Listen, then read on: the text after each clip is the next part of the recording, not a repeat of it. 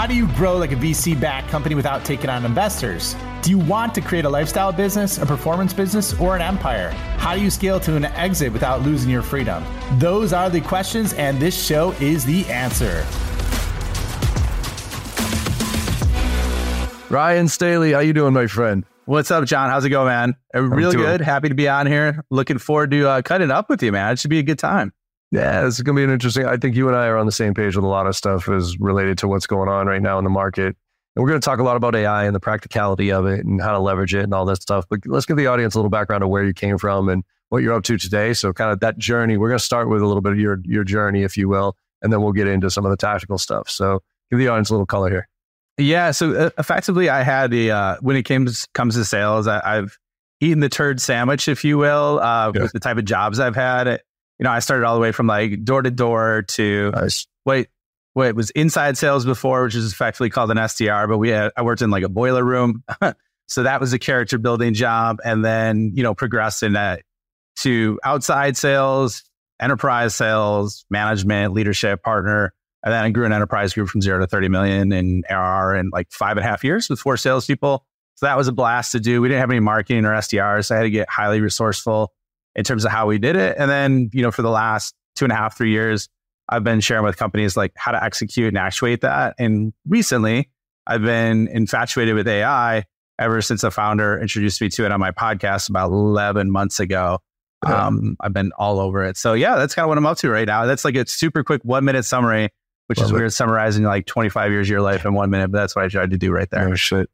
Yeah, it's easy. Dude, let's unpack it a little bit though. I want to go back a little bit further though. Yeah, I mean, with you and what you're doing, look, sales, I think everybody in sales has that entrepreneurial gene in them, right? Because otherwise they just get a job and do whatever. Where did that come from for you? Like back up into the childhood type of stuff. Like, did you have parents that were entrepreneurs? Did you have something to follow, or did you just figured it out a little along the way?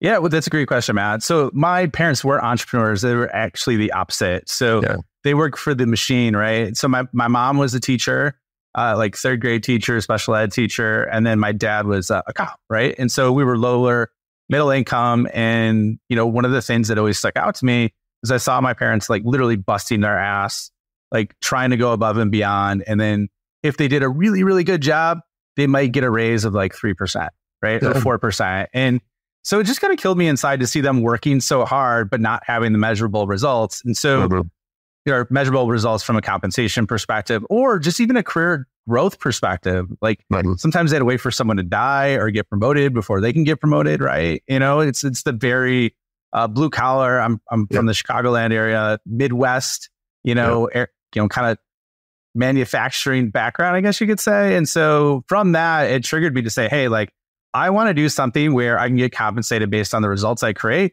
versus just the effort I put in. And that's how I got turned into sales. I think that's if I were to poll it, I bet you there's a point where everybody kind of realized that, where it was like, hey, no matter how hard I work, I'm not going to get much further. So therefore, why should I work that much harder? And, once that happens, you have that itch of like, wait, I want to go find something where my effort is directly reflecting on my income, if you will, in some ways. That was what got me, even in sales. Actually, I was at Xerox for a while, and I just remember they had such a corporate culture in the sense that you had to spend 2 years doing this and 2 years doing that, and then you got the opportunity to be a promoter. And I remember being like, wait a minute, I'm kicking ass over here, like I'm crushing it in my role, and that guy over there ain't doing shit. And so you're telling me that we're both going to get the opportunity to get promoted at the same time? Yeah. Like, I'm good, man. And that's when I bounced and got into quote unquote entrepreneurship. But yeah, I think it's always an interesting journey of where that itch hits, and whether it's because of you saw your parents and they emulated something you wanted versus something you didn't. I think both of those are equally strong motivators for people to get into this fucked up world. No, I mean, good for you that it sounds like you realized it really early. It took me a while. And I think one of the things too that, or I should say, kind of pushed me over the edge in terms of going into entrepreneurship is I saw a pattern too. And the 2 patterns I saw is, one, your stock options, your equity is never close to the value that's projected. So that's one. And then 2 is, if you get good enough, effectively, you're always going to need to sell more and you're going to start making less. Like those are like the 2 truths of sales and sales leadership, which suck because you would like think it's not that way. But that's kind of what I learned the hard way, where I'm like, all right, screw this shit. I want to do it on my own, you know? Yeah, that's then you get a whole host of other problems, right? When you go off on your own, but at least they're yours. And I'm reading the ebook. Have you read the ebook Revisited by any chance? No, I haven't. Yeah, I'm sorry. E-Myth Revisited. Have you read that? No, I have to. I've heard about that. Do you like it? Is it good? The E-Myth Revisited. The E-Myth I understood fundamentally, and I knew I wasn't going to fall into that trap. The E-Myth Revisited, I fell into the trap that they outlined, and what was so scary about it is, they said, a tactician, somebody who's really good at a certain thing goes off on their own because they think, and they call it an entrepreneurial seizure. You're not an entrepreneur. You had an entrepreneurial seizure. You kind of woke up one day and said, that guy sucks. Who I'm working for. I can do this myself. But then you get into it and you realize, oh my God, I can't just do what I love. I have to do finance. I have to do sales. I have to do all these different things. So true. So when you hire somebody to do that and you offload a ton of shit to them, and eventually things start falling apart because you're not paying as much attention, and then you downsize back to where you can control your shit, and then you die. So basically, like that mapped out what has happened to me over the past 6 months here. I was like, holy shit, I grew and then downsized back to this, and I'm desperately now trying not to die. I don't think I got those plans, and this is the transition to AI of where I think AI is going to bring us, and hopefully, me personally. So with your you talk a lot about leveraging, in the prep for this, I looked at a lot of different ways that you're currently using AI right now, from identifying ICPs and all these different things. How should the average rep look at it right now and get themselves into it?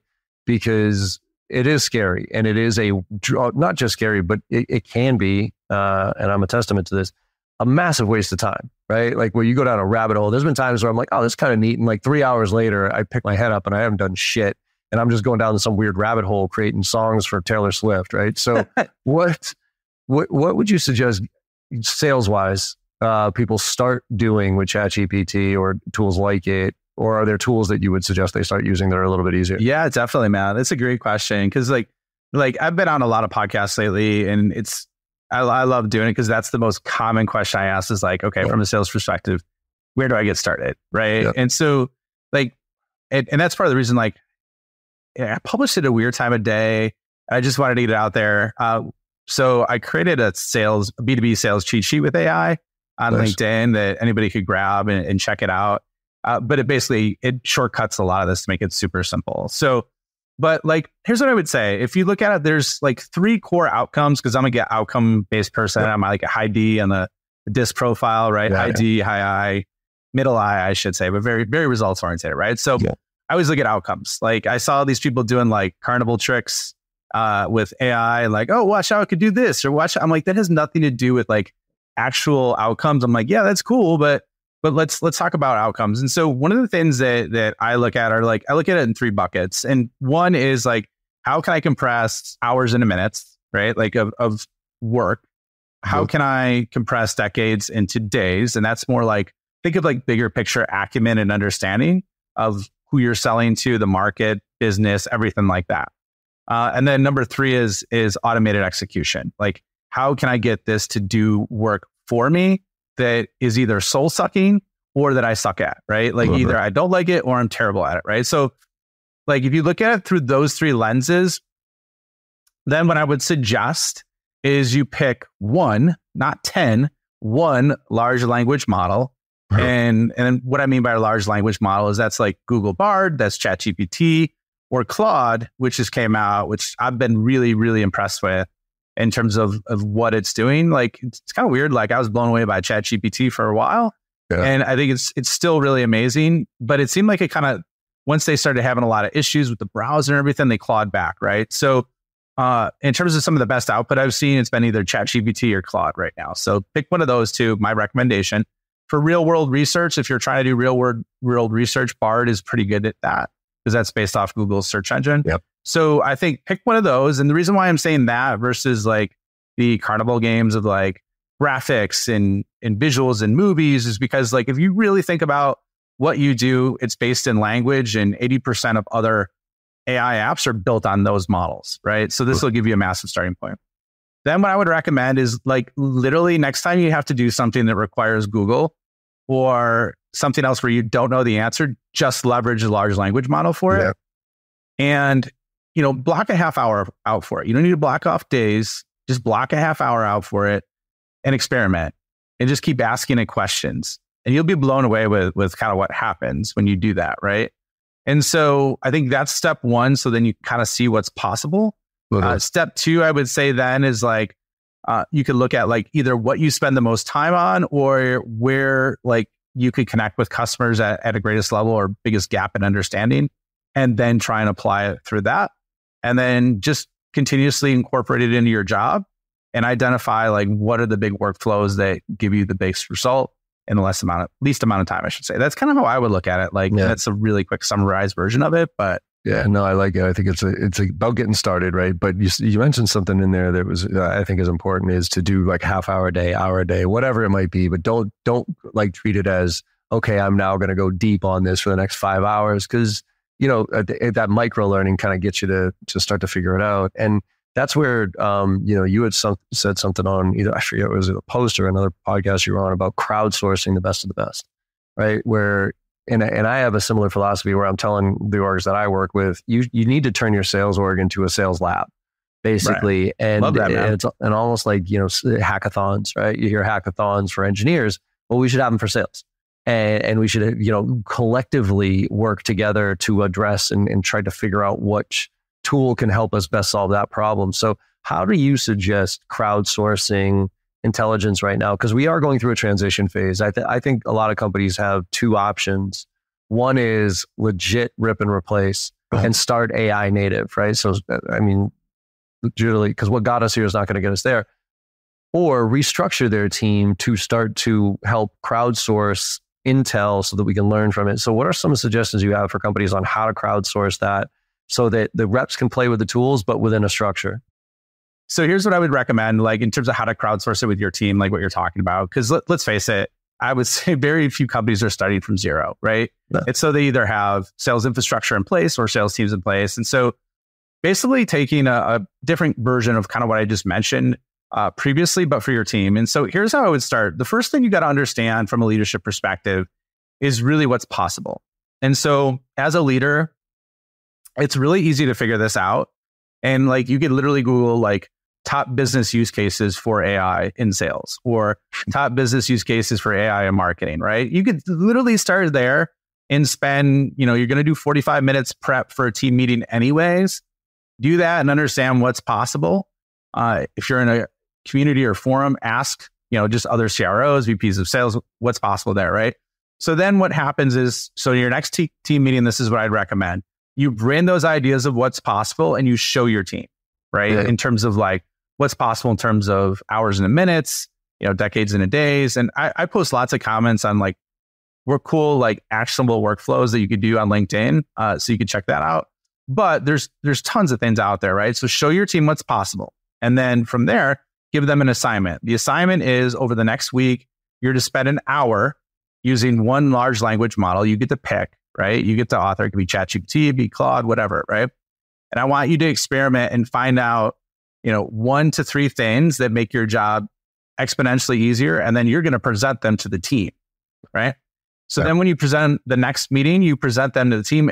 All of your reps present. And if they have 1 to 3 things, say you got 5 reps, you could assign 3 things. I don't think 3 things is too much, but basically you have 15 different use cases. And then the team upvotes which ones are the best. Then you implement those in the team. And then you rinse and repeat and report back results and do it every week. That's so simple. And it's like labor is literally the largest expense right now. It's a great way to engage your sales force, but at the same time, also like upskill exponentially on the AI side, because most companies are only focusing on the product. And that's where I see a big, big flaw. I love it. Again, I used to do that manually, but with certain things throughout the week from a sales skills standpoint, right? It was out at the beginning of the week, I would tell my team, all right, what's the problem we're trying to address here? Oh, getting through gatekeepers, dealing with this objection, whatever it is. And I'd say, okay, let's find an approach that we think works. Let's write it down. And now this week, whenever that thing happens, you have to tell me whether it worked or not. Like just keep a little back and napkin math. And then I would add up all the numbers at the end and say, hey, we hit that, whatever it was, that objection 100 times. We got 30 positives, 70 negatives. That's actually good, right? Let's go. So I think that continuous improvement is critical, but you have to involve the team. So how do you give them structure? I like the structure that you broke down there. Would you give the team a structure on how to approach it? Because I find that if we just tell people, hey, go find something, right, that's going to optimize that, we'll get anything and everything, and we'll get some pretty lame stuff to a certain degree. So how can you give them a little bit more structure to identify the components that they could be hyper-focused on? Yeah. So I think the low-hanging fruit are research. You could do summarization of summarization of transcripts, particularly Claude. Claude has longer, it can ingest longer material. So you can import basically an entire transcript and say, hey, identify the top 5 buyer points from here, or the top 5 objections that you see this person might have. You could do things like that. You could even put, here's another example that works really well. Trying to think, you could do this with Google Bard, because ChatGPT doesn't have web browsing enabled anymore, but effectively you could copy a link for someone's website, like say someone you're trying to sell to, and say, identify the top 3 to 5 things that are most important to this organization and what objections they might have if I'm trying to sell them why, right? Yeah. So that's another example use case. You could use it for emails. You could use it for positioning, saying you have a meeting with, let's say, the C-level team and you're selling cybersecurity. Let's say you're selling cybersecurity, right? Like a cybersecurity SaaS solution to the CISO and other members. You could say, hey, I'm trying to sell the CISO and the VP of product at this type of company for, this solution. What would be their most likely objections, right? So those are probably I just dropped 5 use cases that you can do very simply. And then what you'll find is there's certain ones that'll work better than others. And you got to have a little patience, right? And just talk to it like it's a person, and you'll keep getting better responses. So that's kind of my feedback on how to tactically execute it. How do you prevent the team from not just taking looking at it as a silver bullet is, I guess, what I'm trying to get to, right? Because I think I always think of it as the humans got to be the last mile, right? Let the data do all the, let the AI do all the heavy lifting, research, write the emails. But before it goes out, make sure you check the sources, make sure you make, this makes sense. Because we were joking around. I was meeting with Henry Schock over at Zoom Info last year. And, earlier this year. And my CTO actually prepped me for the meeting by using ChatGPT to summarize their 10K annual report. And he used ChatGPT, which again, 2021, right? Now, thankfully, I was like, okay, cool, thanks. And I looked at it. Thankfully, I didn't use too much of the data, but he reached, I got frantic text messages during the meeting, be like, dude, do not reference that. That's actually a 2-year-old thing. So what's your philosophy right now on that, where the human there's curiosity on the front end, prompts on the front end to get the right outcome, right? And I like the way that you look at it. You start with the outcome first and you try to back into that. But how do you prevent the sales reps from being like, oh, great, there's a cadence, hit send? Mentality wise, structural wise, what's your thought on that? Well, I mean, there's a million templates out there right now as it is, right? What 99.9% of them suck. Yep. So it's people could just scrape the stuff off the internet and pull it, or they could spam people, from we got so many automated sequencers and things like that. They could just pop in the template and do it. So it's almost the same thing. I think, I mean, you call out a really great point though. You definitely need to pre-frame it as hey, this will get you 80 to 90% of the way there. You still need to check it and, verify it. And, good way to do that, I think, this is how I kind of found the stretches, the limitations with the models, at least in my opinion, is I started off with things that I knew and I asked it on questions that I knew and wanted to see how close was it to what I knew was true, based on my experience and wisdom. And then I started to expand, and then I would just kind of double check the more I go outside of my edge of understanding. So that's a good way.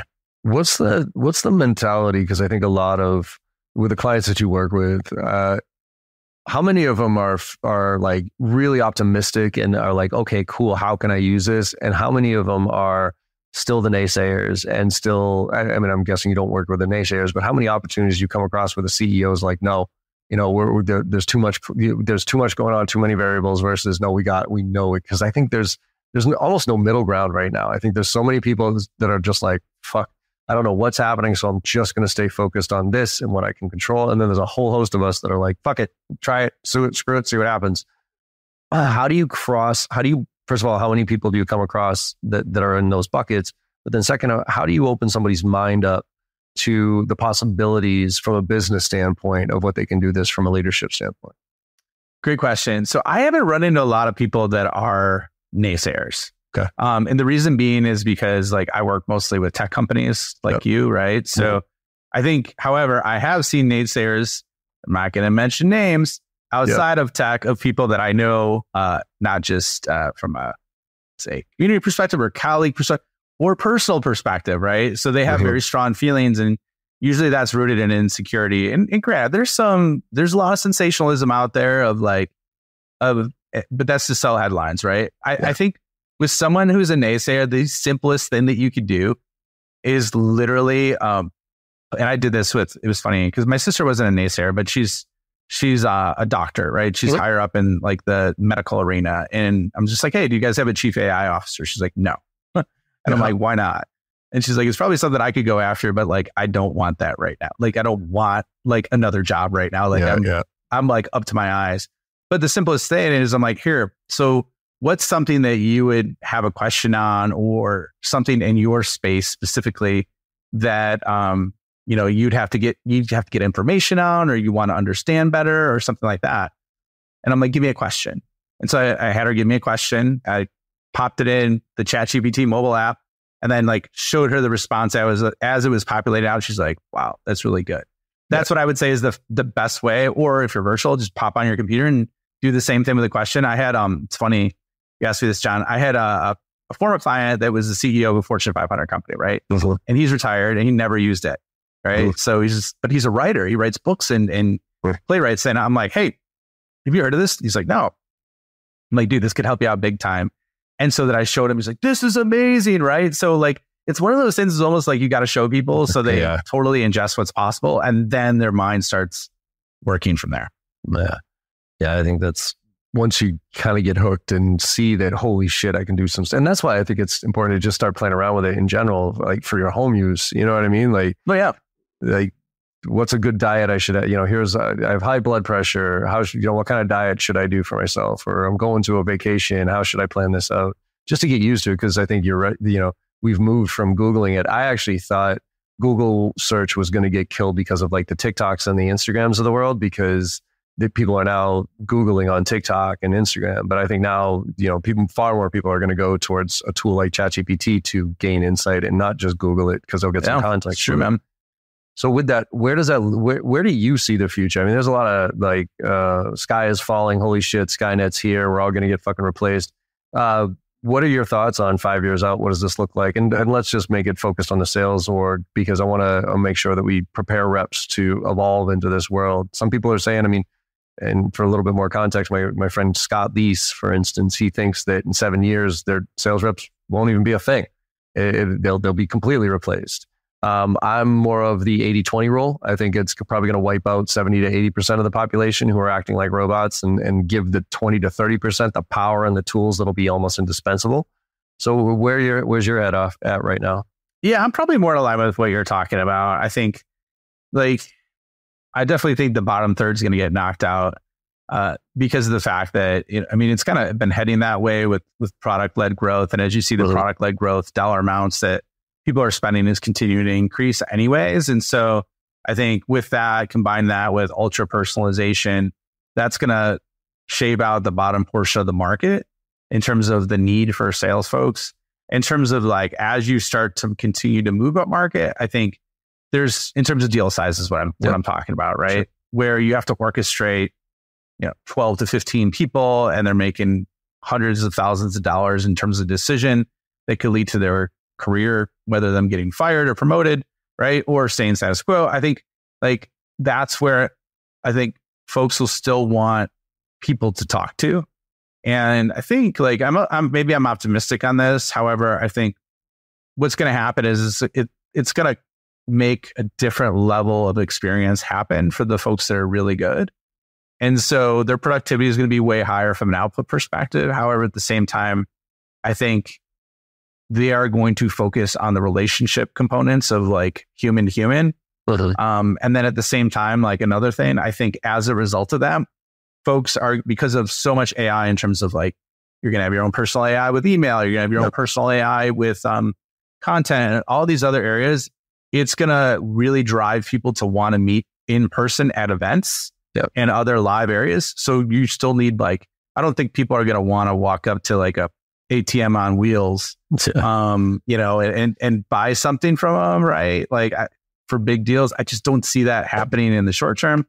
I'm trying to think of which, was that a Modern Family where, you know, they had Phil Dunphy's head on the Apple iPad? Like, could you imagine someone buying something from that? Like, like a $500,000 deal, you know, like maybe that's where I think, you know, there's still room for sales folks, but there's also going to be new opportunities that pop up as a result from it. You know what I mean? So what's the future sales rep look like to you? I mean, you know, is it full cycle? Is it more marketing? Is it customer success with PLG?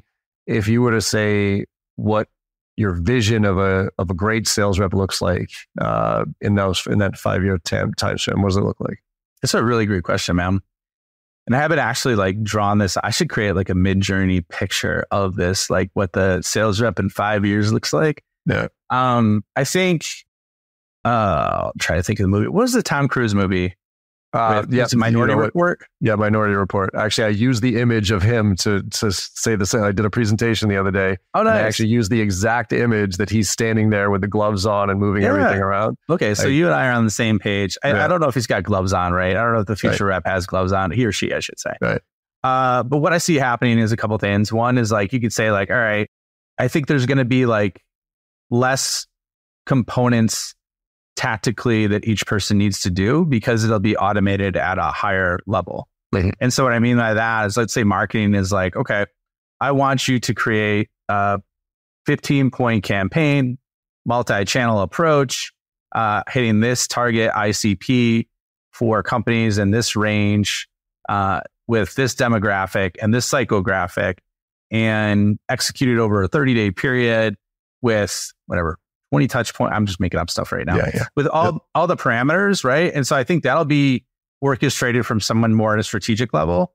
Whereas right now you have reps that are tactically like building piece by piece out and using the template. So I see that part like orchestrated, right, for leading companies. Then the other thing that I see happening is, you know, all of the non-sales activities, like basically note taking, CRM notes, all those different areas are going to be automated as much as possible with oversight, with rep oversight, basically just on like tweaks here and there. And then also they could adjust temperature settings and probably creativity settings of like different components. So they still have their own unique person as them. I also think they're going to have their own personal sales AI where they could push it out, and that AI will do the automated digital versions of them for them. And then, you know, when it comes to like the connecting aspect, I think it's more they're going to be really good presenters and storytellers. And I think the really good ones will be meeting with people live, which sounds weird, right? Went through the period where it was live, now it's virtual, at events and different shows, and then like really connecting with them like humans. And I think like that's where I see kind of the future of a sales role is from right now. Cause it's like, it's a great question though, man. I haven't really thought about the exact architecture, but that's how I would kind of draw it up right now. Yeah, I think that image is there on me. And the other one I keep using, I've used this for a while though, is the Iron Man, right? Iron Man, Iron Woman, yeah, that's right? perfect. Because it's the suit. It's not just because we used to have the person in the suit, right? But we need the AI for Iron Man to work, right? If that without Jarvis, Iron Man's just a chunk of metal, right? And so Jarvis makes it go. And that's where I think that you know, that visual is stuck in my head. But you had mentioned something else as far as evolution here is concerned that I don't see enough of right now, and I'm wondering why, which is the chief AI officer, right? Which is, I used to think that the advent of the chief evangelist officer, which should come out soon, which is the kind of the internal person that represents your brands, you know, the person, not the company. That hasn't taken off nearly as much as I think it should have. But with this chief AI officer, are you seeing any of them right now, like being, because I haven't looked into this as far as if there are jobs even out there like that, but do you think every company should start moving in that direction where they have somebody internally who is like solely focused on AI and what it can do for the business? Oh, without a doubt, right? Yeah. Without a doubt. I think there are some of those out there. There's a guy who's like a futurist named Peter Diamandis. Have you ever heard of him? Mm. So he runs like X Prize is one of his things, and he's been talking about AI for years. Very, very sharp. Yeah, I mean, he's got like 10 PhDs or something like that. But he's kind of part. I saw an event that he had, and Stability AI's CEO was there, and he's like, "This is going to literally be the single biggest change to mankind because of the rate and the effect, rate and this." Not just the rate and the impact that it'll have on people, right? And so I think here's why I think it's important. Why it's not happening are two reasons. One, it's a really hard role to find, like the right character traits and the right skill set to actuate it, because you need someone that understands technology, but is a business liaison, and then also has and can connect future looking trends while also be able to politically align people. Like there's a lot of details to it. So I would say that's one of the barriers of why there's not more out there. Two is, I think the biggest flaw companies are making right now is they're enabling AI into their product, but not so much their people, like I talked about before.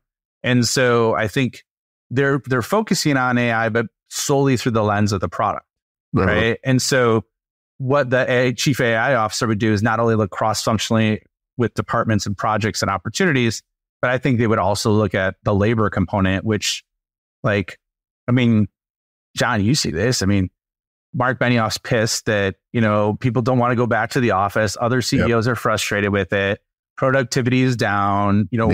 What's the next step that they want to take? They're like, okay, I'd automate those people in a second, right? Like, good, bad, or indifferent. Like, I mean, I think that's where some people's heads are at. So, like, you got to get your shit together if you don't have it. You know what I mean?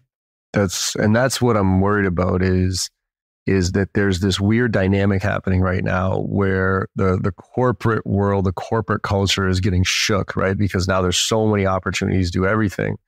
But yet they're, and reps are looking for purpose. They don't want to work as hard, it's just inevitable, right? Like I go into sales organizations, I'll come out of a training at 4:30 and I'll check my emails, and by the time 5:00 hits, nobody's there. That's just foreign to me, right? Like when I was trying to build up my career, I still work 16, 17 hours a day type of thing. So it's this weird dynamic of like, we want our people, but to your point earlier, people are the most expensive component of any business. And if those people aren't being productive and I got an AI tool to do it, so are we inevitably headed towards kind of a pretty high unemployment and universal income? Are you looking at it that way? Because I don't think that AI is this version of technology is going to do what the previous ones did, which is, yes, they replaced some jobs, but they also kind of equally created jobs and created new opportunities. I think there's going to be a whole lot of creation of opportunities, but I think there's going to be a massive cut in jobs. So if we macro this out, how do you see it impacting 5 years out? Yeah, I think you're right. I think there is risk for that. And maybe certain people need a wake up call, right? On like what's kind of required to be employed. Cause like you, man, I hard work was always like work ethic was something that I've always kind of cultivated and built and have right now. Yeah. But it seems like some of that's starting to lack in terms of like different generations, and I'm not going to like identify who's who. But I think there could be a massive chunk of people laid off. I mean, like here's an example I saw, and this is just one micro example. There's a tool to edit video clips, right? Yep. That I was going to use an agency. The agency would have charged $600 a month, right? Mm-hmm. And this tool costs $40 a month. I get the videos back in 15 minutes. It would have taken 48 hours for each video before, right? Like, so that's going to continue to happen. And so like, you have two options. One, either you get on the right track and you start to take advantage of it, or you're going to get left behind. In terms of massive unemployment, like I think there will be some unemployment. There's going to be some new opportunities. But what I could see happening, John, and this is something not talked about very often, is how it is. It's like we had we had Obama and then we had Trump, right? You go back, it goes back and forth in terms of extremes, right? Yeah. So I think what'll happen is people are trying to automate the shit out of everything, and then it'll work to an extent, but then there's going to be a disaster. Like something goes like ethically wrong that crushes the company's brand. And then they're like, oh shit, we do need people. Right. And then it'll scale back. And so I think there could be an element of that too, where there's some learning. Cause like, I mean, even look at ChatGPT right now, like they're getting sued by authors because like they potentially, I don't know for sure, just like pirated copyright information or whatever. And like Sarah Silverman is suing them and a bunch of others. And so like, you don't know where legally some of this is going to lead, because there are some potential holes in some of this as well. Oh, there's some huge holes. And that's the danger though, right? Like when crypto fell apart, I was on that trend all day. I was like, holy shit. Cause I've always said the US is going to get knocked off the top as soon as the dollar gets knocked off as being the world currency. Right. And I looked at crypto and I was like, that's it. Like that's the thing that's going to kill us. But then there's no regulation to it. So, and that's people's money. So the mass adoption of it is until it's secure and there's somebody you can phone up and says, where's my crypto? I kind of, if I really looked down, I could have predicted that crash. Right? But AI is different. It is fundamentally different and there's no way we can put regulations on it. Right. Because if we do, China, Japan, all those other countries aren't. So it's almost like you have to take the good with the bad and almost hope that the positives outweigh the negatives, or the good bots beat the bad bots type of thing. Because this is Pandora's box that's been opened up, and it's not going back in the box, right? Mm-hmm. So totally agree, man. I think you nailed it. What do you see? Let me ask you this, John. So what do you see like the best use cases in sales right now, like from your perspective? I think it's a lot of what you talk about, which is kind of the micro. What I do is I look at manually, what am I doing to prepare for this meeting, like you brought up earlier, and then I'll double up the time that it takes for me to prepare for a meeting, so I can do the exact same preparation. I can take the same amount of time in using a tool like AI and see if I can get to a similar conclusion to how I would prepare for it in the first place. Mm-hmm. So if it takes a little bit longer, but it's close and I can teach it, then therefore it's going to be that much better than that thing. But I actually think where AI is going to have the biggest impact on sales specifically is coaching, is frontline coaching, because, reps don't get enough. And there's a couple of tools that I'm playing around with, Wonderway and a few others that, pretty legit. Now, for somebody like you and me coaching, right? Coaching us, okay, like I get it. I didn't ask an open-ended question. What the fuck? But for like that 22-year-old kid who's not getting any coaching, I think that's where that personal AI assistant's going to come in pretty handy. But just tactically, it's. I mean, you had mentioned something as far as looking at, ICP stuff, like taking your existing accounts and reverse engineering them with AI and really getting into the nuance there, or messaging or those type of things. So it's more point than it is anything else. I'm shying away from personally the platforms that are using these tools, because they're using it within the platform, which I think is fantastic, but I don't want to rely on a platform compared because of how fast things are going right now. Yeah. Like I feel like a lot of these platforms, they're, for instance, putting ChatGPT, 3.5 as the engine behind it. But then all of a sudden, Claude comes out, or something else way better comes along and kind of makes that whole platform now not as relevant. So that's why I'm looking at the free tools and playing around with them and just getting used to them. Makes sense. Yeah, it totally makes sense. Because there's definitely different use cases for different tools that they do better than the others, right? Yeah. So like, I think... What are your favorites? Well, favorite use cases, if you will. It is changing a lot, man. Like, do you know how many plugins there are now, by the way? Oh, God. No, I don't know how many, but I'm assuming there's got to be a million of them. I got a sheet on this with like all these plugins. There's like 6,400 plugins. Jesus. 6,400, right? Already. Right. I mean, plus more than that, not just 6399. It's 6,400 plus, right? And so I think like when you look at like creative writing, ChatGPT and Claude are very good. Real-time insights is, as long as you give it like links. Google Bard is really good, I think, from that aspect. When you look at graphics, I think like Midjourney is really strong, Stability AI, and then Runway is really good for video. But then, I look at three opportunities that are really big when it comes to it. Either stacking prompts, right? So like you could stack prompts in terms of like, once you start with it and give it context and then keep having conversations, you could stack and create a whole workflow. So that's like one example. You could stack plugins. So that means you could set up 3 plugins at one time and give it instructions, and it'll do all of it at one time, which is wild. So like I said, take this video. I want you to transcribe it. I want you to create content. Then I want you to create a new separate video on this with a voiceover. And it did all that with one command, right? Wow. Like that's another example. Yeah. So yeah, I would say stacking that. And then there's stacking tools, right? Like how do you integrate tools and stack them? And there's things like Zapier where, you know, you can connect it. However, like what I found with Zapier, and I don't know if your experience is this, but like a lot of it works a lot better in theory than it does in practice, you know, when you use it, because it's like, it's so easy, just do this. I'm like, this is amazing. And then it's like, you have an error. I'm like, what the hell? You know, like, so I don't know, man. I think there's still a lot to be done. It's not all figured out, but I've had a couple error pulling experiences with like integration tools like that that have caused me heartburn. Yeah. I think that's how you learn, right? I mean, you make mistakes, you fuck things up. And I think that's the key here is like, you're going to fuck things up, but you better start playing with it. So yeah, totally, man.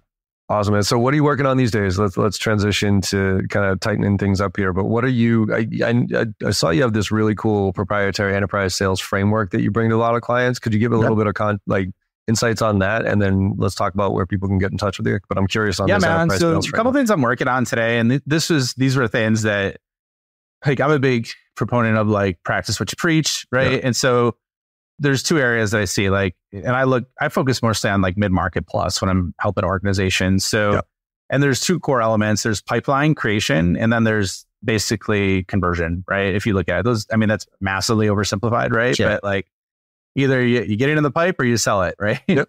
And so like on the pipeline side, like there's 2, I think a lot of companies have opportunities to create a podcast as a pipeline and interview their clients. There's massive opportunity there, especially if you got higher ACV. Yeah. It's almost like pandemic golfing, along with referral-led growth. So creating systemized customer to prospect referrals, just like you would a process, but you like a sales process, you create that on the referral side. So that's on the pipeline side. And then on the enterprise sales, you know, I saw a lot of when I got tasked to like grow that business group, basically the methodologies out there were kind of piecemeal and they were more internal facing. And so what I really started to look at is like, okay, on top of like qualifying people and having questions that you ask and making sure that you're with the economic buyer and, you know, all of those details, right? That you on top of it also integrate orchestrating the people strategy, emotionally, psychologically, and logically throughout a deal when you're trying to work with 10, 12, 14 different people to get it across the line. So I think that's the big piece that I add on to that, all the way from, you know, how to connect with them within minutes down to how to orchestrate people at scale, not manipulate, but orchestrate and get a movement within an organization. So then they come to, you know, a shared outcome, and, you know, that helps us close deals as large as 20 million, as well as like, I don't know, it was over, I think 35, 40 deals over $500,000 plus. So nice. Very cool. Love it, man. Well, look, talk to people where they can find out more information, what you're doing, and where, you know, if there's anything cool you want to point them towards. Yeah, man. So you want to learn more about some of the stuff I'm talking about on AI, or just about me, ryanstaley.io for my websites. Like you can grab that, sign up for my newsletter, Superhuman Revenue. If you want content, like ongoing content, LinkedIn, I publish every day. And then I have the Scale Up Show where I interview SaaS CEOs, how they grow their companies. And so those are the key areas to find me, man. Love it. And it's just for everybody listening, it's Staley, Staley, on LinkedIn. And Brian, thanks for coming on, man. I appreciate the conversation. This is, I think there's not enough of this, I think, that can be had. I think some people might just still kind of, okay. But the ones who are paying attention, hopefully picked up some stuff on here to start moving in the right direction. So I appreciate you coming on. Yeah, man, it was a lot of fun. Love nerding out with you on AI. So that was really cool, man. So thanks for having me on, John. Absolutely. Thank you for checking out the Scale Up Show. My mission in life is to help founders and revenue leaders avoid all the pain and suffering in revenue and growth so they can flip it and create a life of their own design. So if you enjoyed this show, please like, review, share it on social, and more importantly, just share it with a friend. Share it with someone that you think could learn and benefit from what you heard on today. But the more we get the message out, the more people we could help, the bigger the impact we make, and the bigger the community gets, which helps everybody. So once again, thank you for being a loyal listener. I appreciate you and look forward to seeing you on the next episode.